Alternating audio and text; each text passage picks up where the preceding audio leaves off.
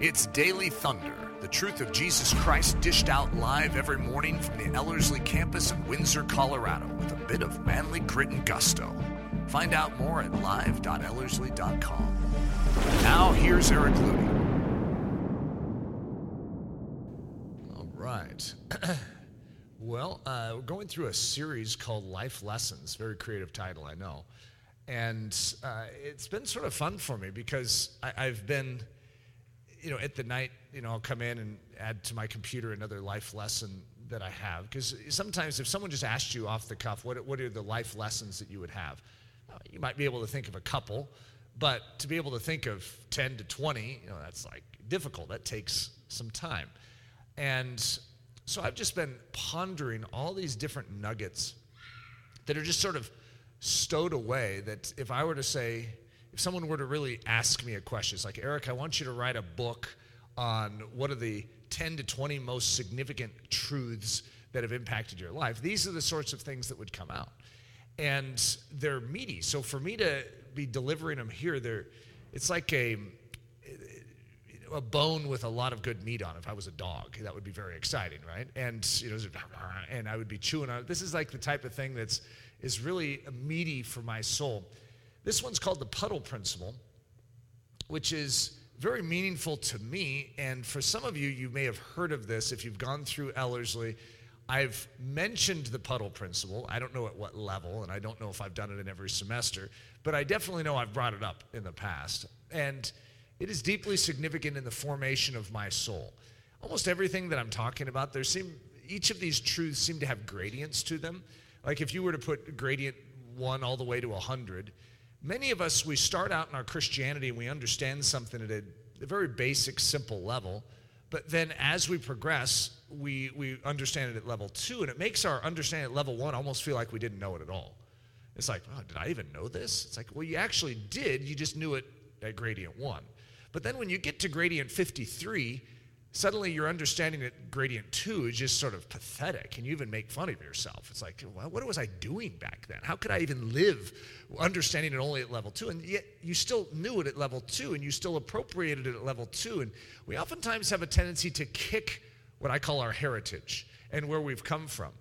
We look back at our younger years of immaturity, and we actually sort of get upset with ourselves, and instead of recognizing that the way that God grows us up is similar to the way that a child would grow up in my family, for instance. I don't look back at their 3-year-old years and want to kick it and go, this is so ridiculous. Look at how young they were back then. Actually, it's precious to me. And I'd say that we should have a new lens, even though we're growing up in these truths. And I don't know how many gradients, it's almost scary when you hear what this truth is, how many gradients I really want to learn about it. But at the same time, it's very significant, and it's fascinating just to sort of see how we develop as Christians to recognize that there's always more, which was, of course, the very first life lesson, which was called the endless frontier. In other words, there's just no end to the growth that we have in Christ. It's just forever and always, and it's just so exciting, so robust. The Puddle Principle. So in Hebrews 11, when we're going through what some people call the Hall of Faith, and it goes through and it says, by faith they did this, by faith they did this. It's a great and epic chapter in the Bible. But there's one line that I want to just sort of draw out, and that is, who through faith were made strong out of weakness. So, as an action of their faith, they seemed to understand that their weakness was the stage upon which strength would be demonstrated. This idea is actually very constant and replete in Scripture, but it's an odd one that is very difficult for us to oftentimes grasp, which is why this is a key life lesson for me. And that is that out of weakness, they were made strong. Well, that doesn't make any sense to us, because out of weakness, what do you have? You have weakness. You don't have strength. Weakness doesn't equate to strength. I mean, we all know that. Weakness equates to weakness. And yet, out of weakness, they were made strong. Why? Because faith was added to it. You see, when you mix in faith into weakness, you end up with a dynamic in the Christian life that changes the world. And that's very, very important. We see the same thing in 2 Corinthians 12:9.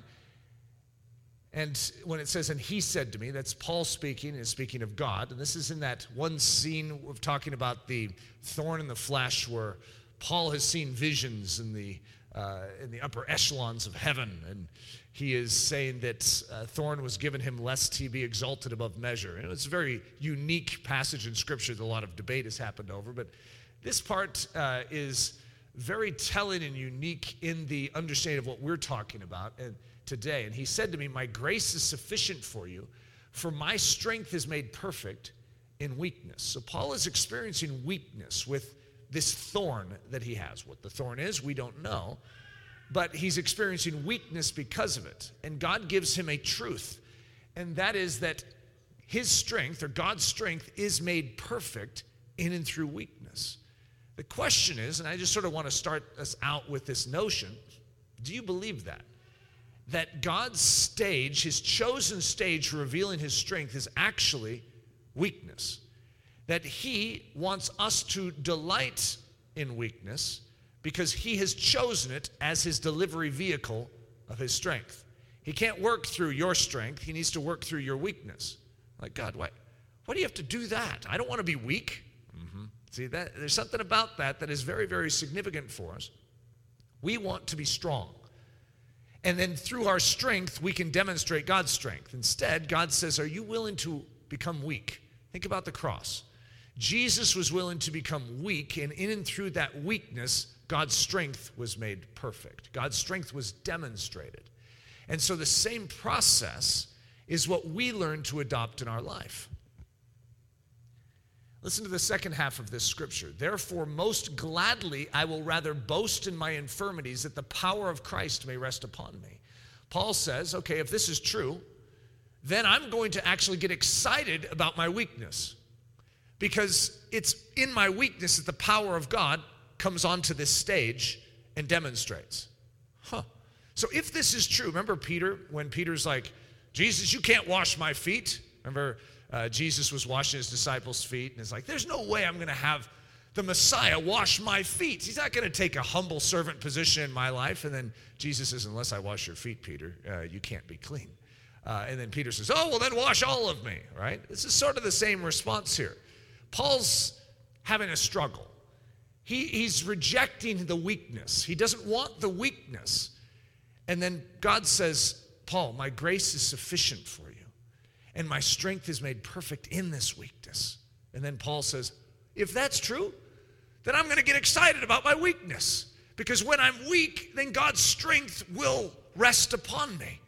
God's strength will stretch, it will stand out onto the stage of my life and proclaim to all the world who he is. It's like, so what you're saying, God, is I just need to be willing to be weak for that to happen? Exactly. But the tension that we have is we don't want to become weak. We want to be strong. I want to look, as a native desire in me, I want you to be impressed with me. Okay, that's a native, natural instinct that I have, is I want you to like me. I want you to be impressed with me. So if there was something that God was asking me to do, which would cause me to look weak in your eyes, I would instinctively pull back from it, because I want to look good in your eyes. I want to look strong in your eyes. I want to look competent in your eyes. I want to look smart in your eyes. And yet God will deliberately lead us down paths the same way he did his son, where we could be stripped naked, scourged, look like a criminal to the world, ask us to not open our mouth, and to die in front of a mocking crowd. Okay, now there isn't anything pleasant in that, and for our natural man, it is repulsive. And God says, if you will allow me to lead you, if you will allow me to take your life and do with it what I see fit to do, I will demonstrate my glory to the nations. I will show forth my strength. You see, that's why I remember at the very beginning I said, I don't know if I want to have greater understanding of this truth than what I've already had. Because believe me, I've had a crash course in this understanding. And I've gone through some extremely difficult and painful things that caused me to reflect upon the cross and say, Lord, you bore so much more infamy than I've ever borne. wow, you became a worm and no man. It causes me to reflect upon it. I go, whoa. And yet, what have I seen? When God has ever walked me through a narrow channel and I've submitted to it, say, God, I'm willing to go in this direction. But wow, God, could you please defend my reputation? I mean, you have to stand for me because you're asking me to keep my mouth shut. Whenever I've gone through that, you know what happens inside of me? There's a richness that begins to form. It's a greater oomph in my own spiritual man when I'm willing to walk that narrow way. The balding tires. So as the story goes, I remember I was in a previous house, which is our old yellow house over here down the road, and I remember the garage door was open. I remember the scene very, very well, and I had my old mower. I have a riding lawnmower now because I went from a little lot, postage stamp lot, to 2.5 acres. So I lost my great Toro mower. I had a great mower there. Guys, I want you to just take note of this. I would take that mower in to get fixed, to get the blade sharpened, and the people go, where'd you get this thing? They don't make these things anymore. This is a great mower. I'd be like, oh, thank you. I didn't know I had a great mower, but I had a great mower. So this was that great mower, okay? And so I remember leaning over, and I was going to pull the, what do you call that thing? Choke or the pull thing? I'm not a big mower expert. But I was going to pull that thing, okay? That goes, and gets it started. Boy, I wish I had the word for that, because remember, I want to look intelligent in your eyes. And when I leaned down to pull it, there was my Montero sitting right there, and I saw the tires on it, and they were balding. And I knew they were balding, but there was something about that moment that stood out to me, because to get tires replaced, I don't know if you've ever replaced tires, but it's expensive. And on a Montero, a big SUV, it's extra expensive. And I didn't have any money. And our minivan in the front of the house, on the other side of the house, had balding tires. And there's just something, when you're low on money, buying rubber is not romantic, okay? It's very, very difficult to spend on something like balding tires. However, I'm feeling, even in that moment, I'm feeling a fresh wave of responsibility as a man to care for my family, because Hudson was just a little baby, and so I have this little baby, and I have a wife, and at any point in time, these tires could just go, and Leslie could be driving, it could be a terrible thing. So I'm feeling that as I lean over to pull and start the mower. I don't know what the mower has to do with this story, other than I just remember it, okay? This is how it all occurred. And if I shouldn't have even brought in the mower, because I could have sounded more intelligent, because I wouldn't have exposed if I didn't know what that thing is called. However, when I leaned over and I saw the balding tires, I had a discussion with God. I was like, God, I wish I could buy those tires. And in a sense, if I could put it into a conversation, it's like, well, why don't you? Well, God, I don't have the money for it. So let me ask you a question, Eric. Are you saying you don't have the money in the bank to pay for those new tires? Well, not really. What do you mean by not really, Eric?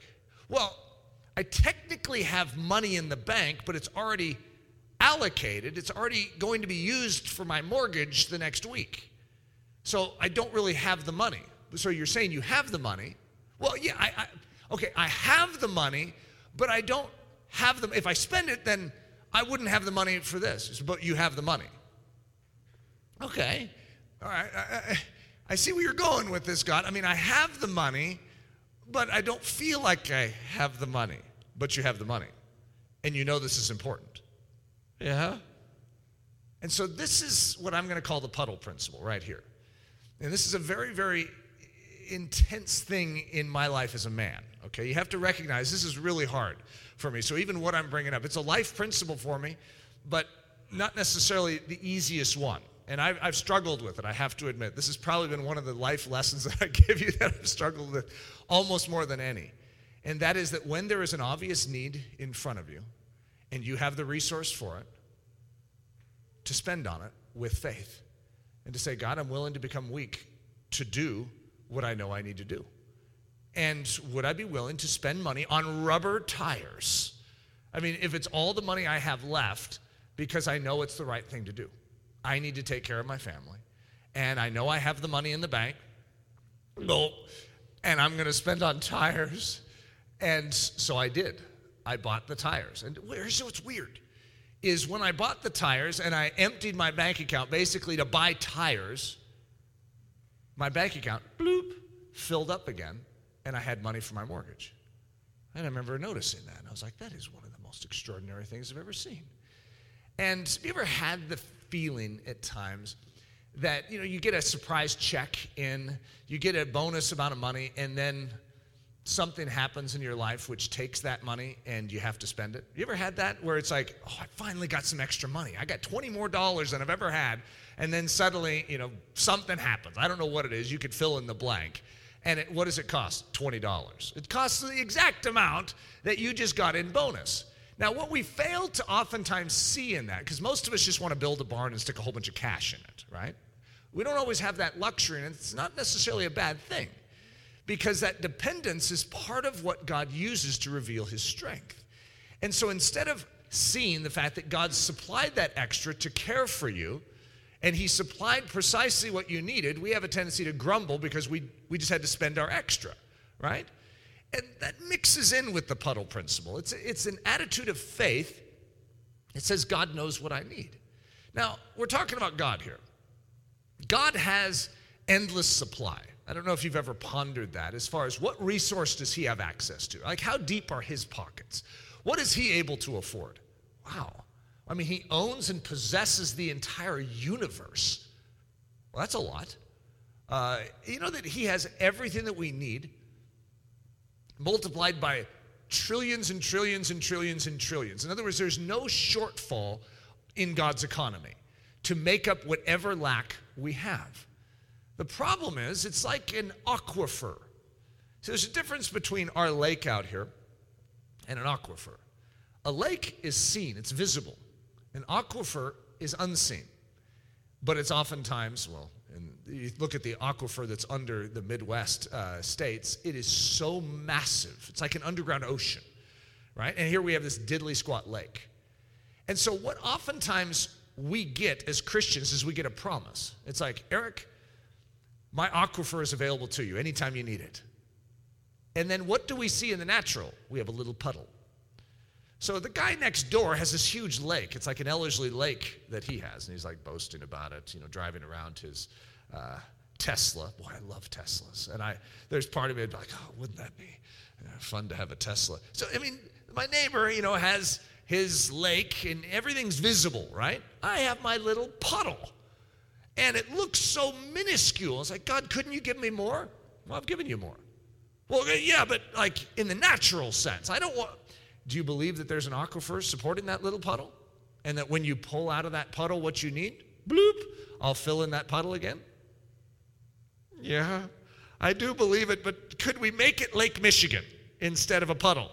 You see, I'd feel so much more comfortable if it was a big lake that I could just sort of look out my window and stare at and go, I have everything I need. Instead, I have a puddle, which is everything I need for today. I don't like that, God. No offense, God, to your ways, which are higher than mine. But that is awkward and uncomfortable and difficult. And why couldn't we just do it a different way? Because my strength is made perfect in and through your weakness. You see, I've perfectly set this thing up to demonstrate the power of my provision. And so I've chosen you, Eric. I want to do it through you. And so that's the puddle principle. There's a puddle and there's balding tires. And you know that you should take care of those balding tires. So what do? You take from your puddle, and it seems to empty your puddle, by the way, and you take care of the balding tires. And what happens? God's aquifer kicks in, bloop, and fills up the puddle. Well, that's incredible. I mean, just think about the ramifications of that. If you really believe that God is endless in his supply and that he has the control over the aquifer, and if he asks you to take from your puddle, and he says, I will supply for you, Eric, just obey. Just do what you're supposed to do. Well, God, I would become weak by taking from my puddle. I know. You see, I've chosen this as my pattern. Out of weakness, my strength will be made perfect. The puddle principle. Giving up the little in order to prove the more. There are going to be situations in your life as a Christian where God is going to bring you to a point where you have little and he's going to ask for it. I mean, one of my favorite stories was a Hudson Taylor one where he had a certain, and it's English money, and so it always sounds funny to me. I don't know, and it's all different in inflation and everything, but it was, let me give the illustration. If it's like a $100 bill in our pocket, okay? So it'd be the type of thing that if you see someone begging on the streets, you would hesitate to give them the 100 if it's the only bill you have. You'd probably say, yeah, I don't have any money, sorry. Because you have 100. And now if you had a few ones in there, a 5 even, I mean, maybe a 10, you'd be okay with parting, but you don't have change. You can't make change with a guy standing on the side of the street, hey, could you give me change? And so as a result, you have a tendency to plea, you have nothing. When in actuality, God could say, well, I could have sworn that I gave you a $100 bill. Well, yeah, you did, God, but I mean, obviously, you and I know that that's too much for this guy. And so Hudson Taylor was in such a circumstance where this guy was coming to him and saying, hey, do you have, and it was a very small amount of money that he was asking for, this beggar. And Hudson Taylor was like, oh, I'm so sorry that I just don't have it. In his mind, he's thinking, okay, I have money, but there's no way that God would, expect me to take my entire week's paycheck and give it to this guy. And this is one of the most, even reading the story, I was stressed out. I mean, because I could feel it. I really could. It's like, oh, God, well, this is uncomfortable.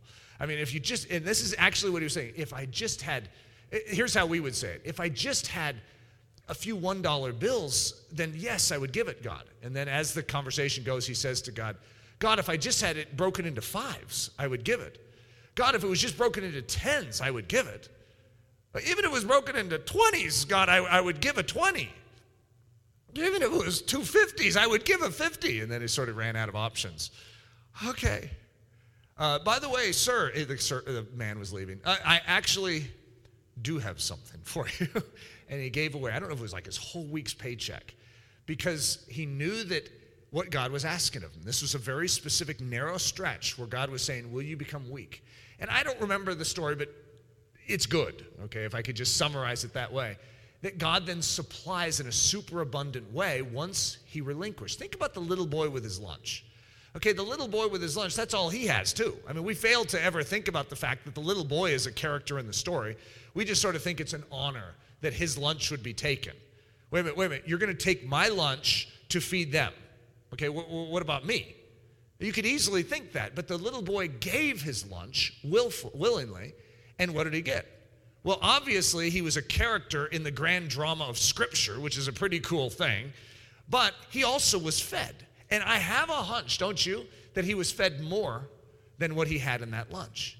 And so as a result, to recognize that sometimes God is going to come to us and say, do you have something to give? And it's hard for us, and I don't know if it's just a man thing. My guess is it's a universal thing, but again, I've only been a man. And I know that for us as men, this is a very, very sensitive point because we want to have and keep and hold because we have an instinct of provision. We want to take care of other people around us. It's actually a very reasonable and good quality, and it makes it very difficult that if I'm going to give to that guy on the street everything I have, now I'm robbing from my wife and my kids. And so there's this tension that is created in there, and it's a good thing to walk through is all I'm saying. So now I'm going to liken this principle to the gospel and what the gospel requests of it. I'm going to call it the gospel exchange. Giving up the little in order to gain the more. So this is actually the principle of the gospel. You hold on to your life, you lose it. If you give up your life, you will find life. You see, the benefits of the gospel come when we relinquish, when we give up the little we have. Now you could say, what are you calling me, little? Yeah. Compared to God? Yeah. You see, God is wanting to give you himself, and he's asking for something. He's asking for you to give up you. And you are rather diddly squat next to God.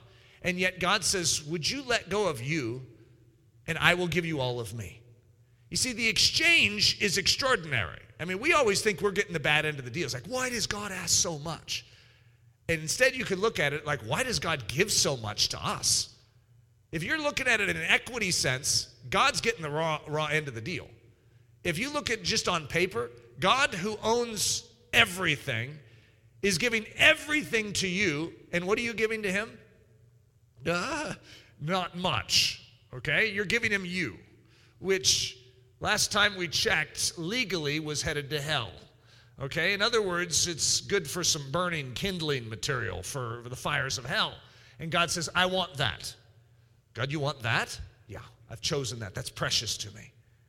And so if we, the that in the story, would be willing to give up our life to God, who is not just deserving and worthy, but he's purchased us.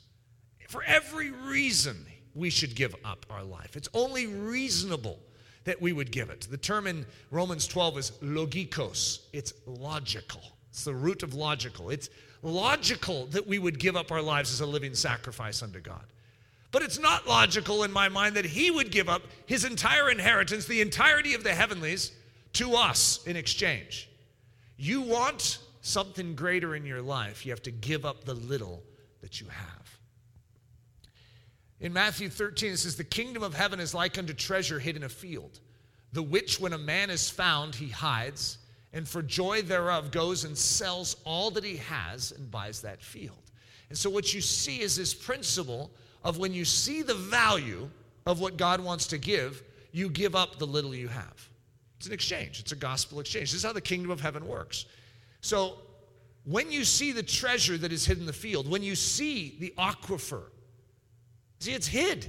It's a hidden aquifer, but you see it with the eyes of faith. When you see that, what are you willing to do? You're willing to give up all the riches of this earth and trust God's aquifer. You have a little Ellerslie Lake. And God says, would you be willing to give up your Ellerslie Lake and get access to my aquifer? Woo, God, you want me to give up my whole Ellerslie Lake? Yes, because I'd like to give you something greater. But what he gives you is hid. It's like hid in a field. You can't see it, but you esteem it by faith. And so as a result, you go and sell your Ellerslie Lake so that you can gain the aquifer of God. This is the exchange. This is how it works. The widow of Zarephath. So I covered this actually, it was a few weeks ago. And I was talking about Elijah and his grand adventures. It's a very fun message. But the widow of Zarephath, when the brook dries up, is in a time of drought in Israel. The brook dries up, and Elijah's been being fed by ravens supernaturally, and he's had this brook. But the brook dries up, and God says, I've commanded a widow woman in Zarephath to supply for you, to provide for you, which is one of the most bizarre statements in Scripture because it's a widow. And a widow woman in the midst of a drought, she has nothing. And so Elijah comes to her, and she's preparing to die. She has a little boy with her, and she has no provision. So she has one little handful of flour and a little bit of oil in her jar, and I'm guessing like one little cup of water. Okay, it's a drought. Water is the most expensive commodity. The first thing Elijah says is, could you give me a cup of water? Could you imagine? It's like, all I have is a cup of water. Yeah, I'd like that. And by the way, could you make me a cake? Make me a cake. And she goes, well, all I have is this little handful of flour and little oil in a jar, and I was going to prepare a little meal for me and my son, and then we were going to die. And Elijah says, yeah, make that for me instead. And if you do, listen, if you do, your flour will never run out and your oil will never run dry as long as there's a drought in Israel. Do you trust me, basically? Eesh. Now, we just oftentimes read these stories and we don't stick ourselves in the widow's position, but this is an awkward moment, okay? What are you going to do in that situation? Now, all you have is a little flour and a little oil, but the mighty prophet of old, symbolic of Jesus Christ in this story, comes to you and says, I see you only have little. Would you be willing to give up your little? And if you do, I will supernaturally supply for you, and you will never run out. And yet, her flour is going to be like an aquifer. Every day she'll take the last bit, and more will be there. Every day she'll take the last bit of oil, and there will be more there. That's not the way we want to live. God, just fill the pantry with flour, bags and bags of it, so I can anticipate, I can schedule out my use, I can determine how and budget these things. And says, here's how it works in the kingdom of heaven. You have your daily bread. Give us this day our daily bread. How many of us have prayed that? It's really not what we want to pray. God, give us this year our yearly bread. We have our American version of that. Our daily bread? I don't want to have daily bread, daily flour, daily oil. I want supply. I want a barn full of this stuff. You see the tension, okay? We're all in this together. We could all unite together and, picket God's kingdom and say, we want different terms. We could, or we could submit to God's terms and say, okay, God, you know what's best. There is a way that seems right unto a man. It leads to death. To have plenty actually doesn't serve your soul. It's a weird thing. And what's awkward is there are times when God will give us plenty. There are seasons, and there's seasons when we will have little. And Paul in Philippians says he's learned the secret of contentment, whether having a lot or little. And so we need to learn how to navigate both, but we're actually at risk when we have plenty. We are. We're higher risk rating in our spiritual development and growth. We oftentimes level out and we stop our incline of growth. When you are dependent and you don't know where your next meal is going to come from, it's amazing how it spikes your prayer life. And so as a result, to not complain about the difficulties or the weakness, but to cherish it. The last barrels of water.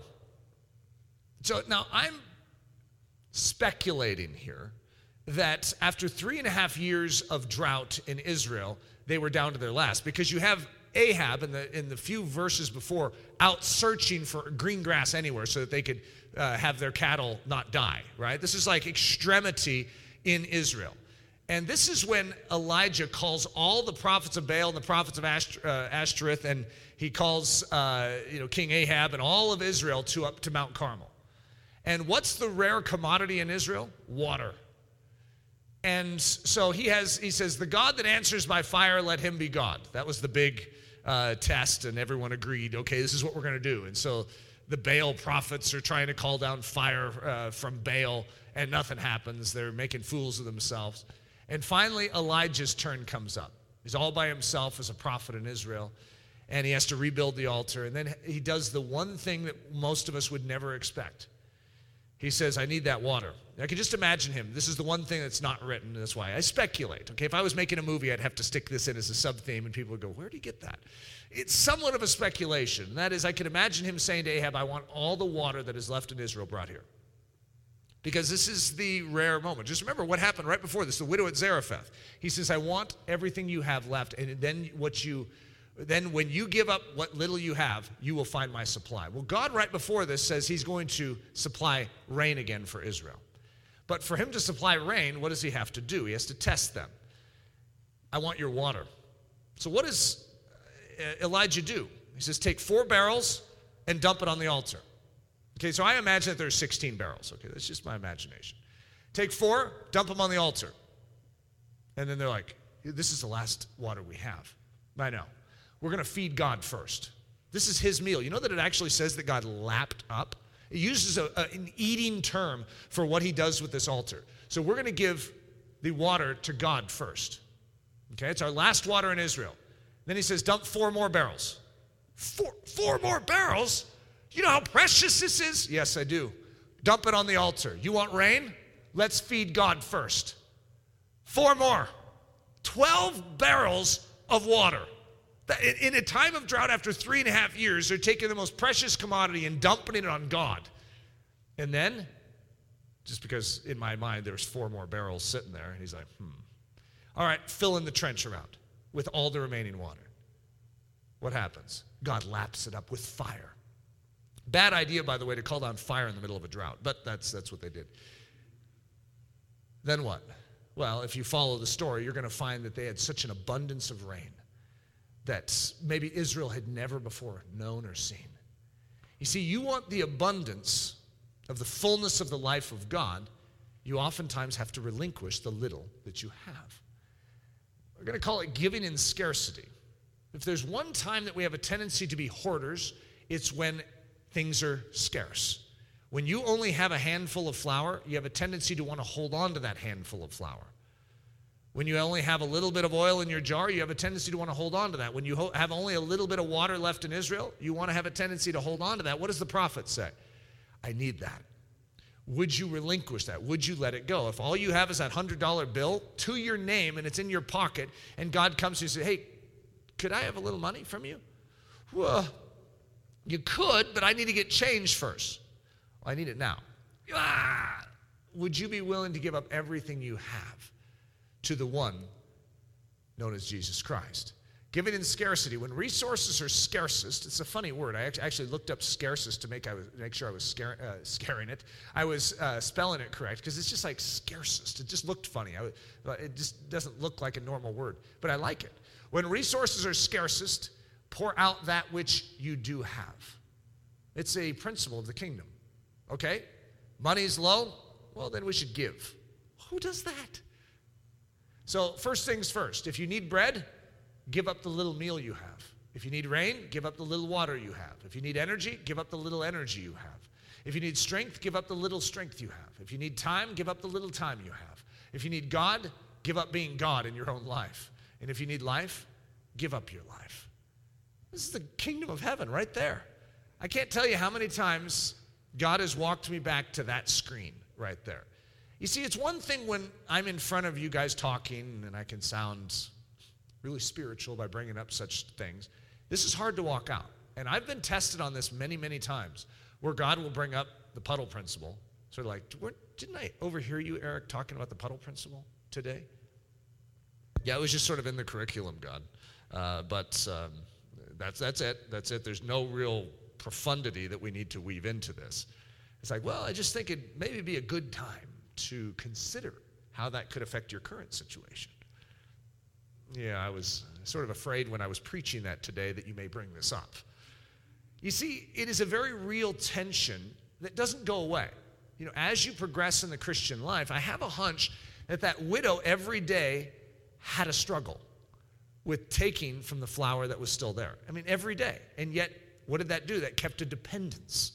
That kept a dependence. She needs that mighty prophet in her home. And that's the same with us. You see, the mighty prophet has come and he wants to board with us. And he promises us that as long as he is present in our house, we will never lack. But oftentimes he'll say, and by the way, could you make me that bread? Could you make me a little cake there with that? But God, that's all, okay, we've gone through this before. Yes. Yes is the answer. Yes. When you give in scarcity, you find supply that is supernatural. He that loses his life for my sake shall find it. Now see if, there's going to be a rhythm to what I'm about to read here. You're going to notice a lot of scripture references in this one from Matthew, Mark, and Luke. He that loses his life for my sake shall find it.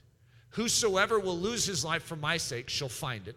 Whosoever shall lose his life for my sake in the Gospels, the same shall save it. And whosoever shall lose his life shall preserve it. Okay? When Scripture repeats something even once, it's a big deal.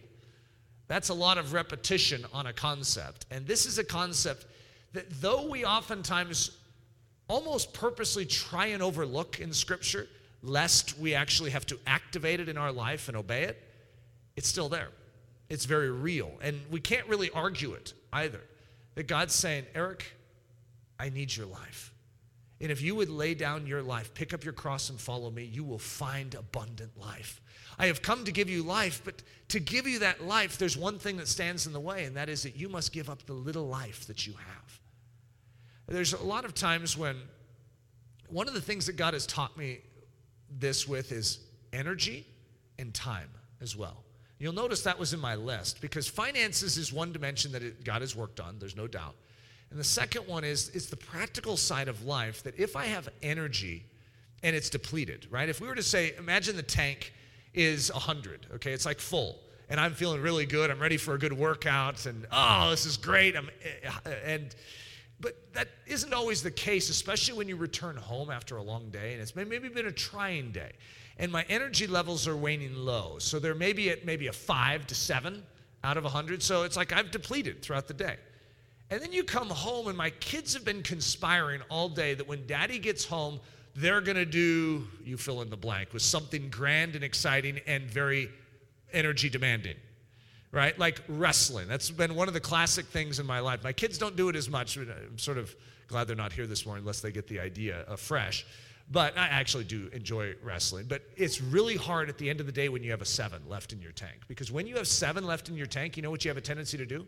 Hoard your 7. And so the kids, ask something. It's like, Daddy really needs to not do something right now? And if the kids say, well, why not? Because daddy's low in his energy. And as opposed to, here's what God has taught me. But God, I only have a 7. I only have a 7 left. And if I use it up, I don't know what's going to happen to me. I mean, bad things could happen if you use up your last 7, right? It's like, Eric, if you would give your last 7 in this situation, I'll give you supernatural energy. But are you willing to give up the little you have? This has happened so many times. I remember getting into the wrestling position, and the kids they just love that. They start piling on, and I usually have to create rules like, hey, guys, only one at a time. I'll have to create rules because, it's hard when you're at 7, right? And you're just like limited in your energy. But as I progress, as I give that energy that I have, as I always say, give 100% of whatever you have. Because I'll give 100% when I have 100% in the tank. But what if I only have 7% in the tank? You give 100% of that 7%. If you have just a little handful of flour and a little bit of oil, what do? You don't skimp on the mighty prophet. You give them 100% of that flour, you give them 100% of that oil, and guess what? You will never run dry. When you heed God's principles, you will find that you will tap into a supernatural aquifer, not just financially, but practically, energy-wise, time-wise. One of the principles of my life that I'm not mentioning in our little series is what Leslie's dad said to me right before we were married. He said, Eric, when you wake up in the morning and you have a full docket on the day and you don't know how you're going to get everything done, what you do is you spend time with Jesus. When you give to Jesus first, you will find that the rest of your day will be efficient. When you say, oh God, I don't have enough time for you, you'll find that your day will not work and you'll have far too much that you can handle, right? The secret to success in life is give out of weakness. Give to God first and you will find that God will supply supernaturally. Father, though there is a tension in this message, and though it can awaken certain anxieties, that has to do with the fact that we don't believe that you will supply, but you will, Lord. And I pray that you would bring us all to that fresh ratification of your faithfulness, of your goodness, of your truth. Lord Jesus, when we declare that you are faithful and true, Lord, I pray that we would mean it, that we truly do believe that our God has the boundless supply that we need when we obey him. Lord, that you will be present when we are weak, and that your grace is sufficient for us. Lord, we love you, and we just thank you so much for instructing us in your way, in your path. It's in the precious name of Jesus that we ask this. Amen. Daily Thunder is a production of Ellerslie Discipleship Training and the Bravehearted Media Group. At Ellerslie, we are laboring to rouse the Church of Jesus Christ out of its lethargy and see it once again gain the stride of the Spirit emboldened and brave.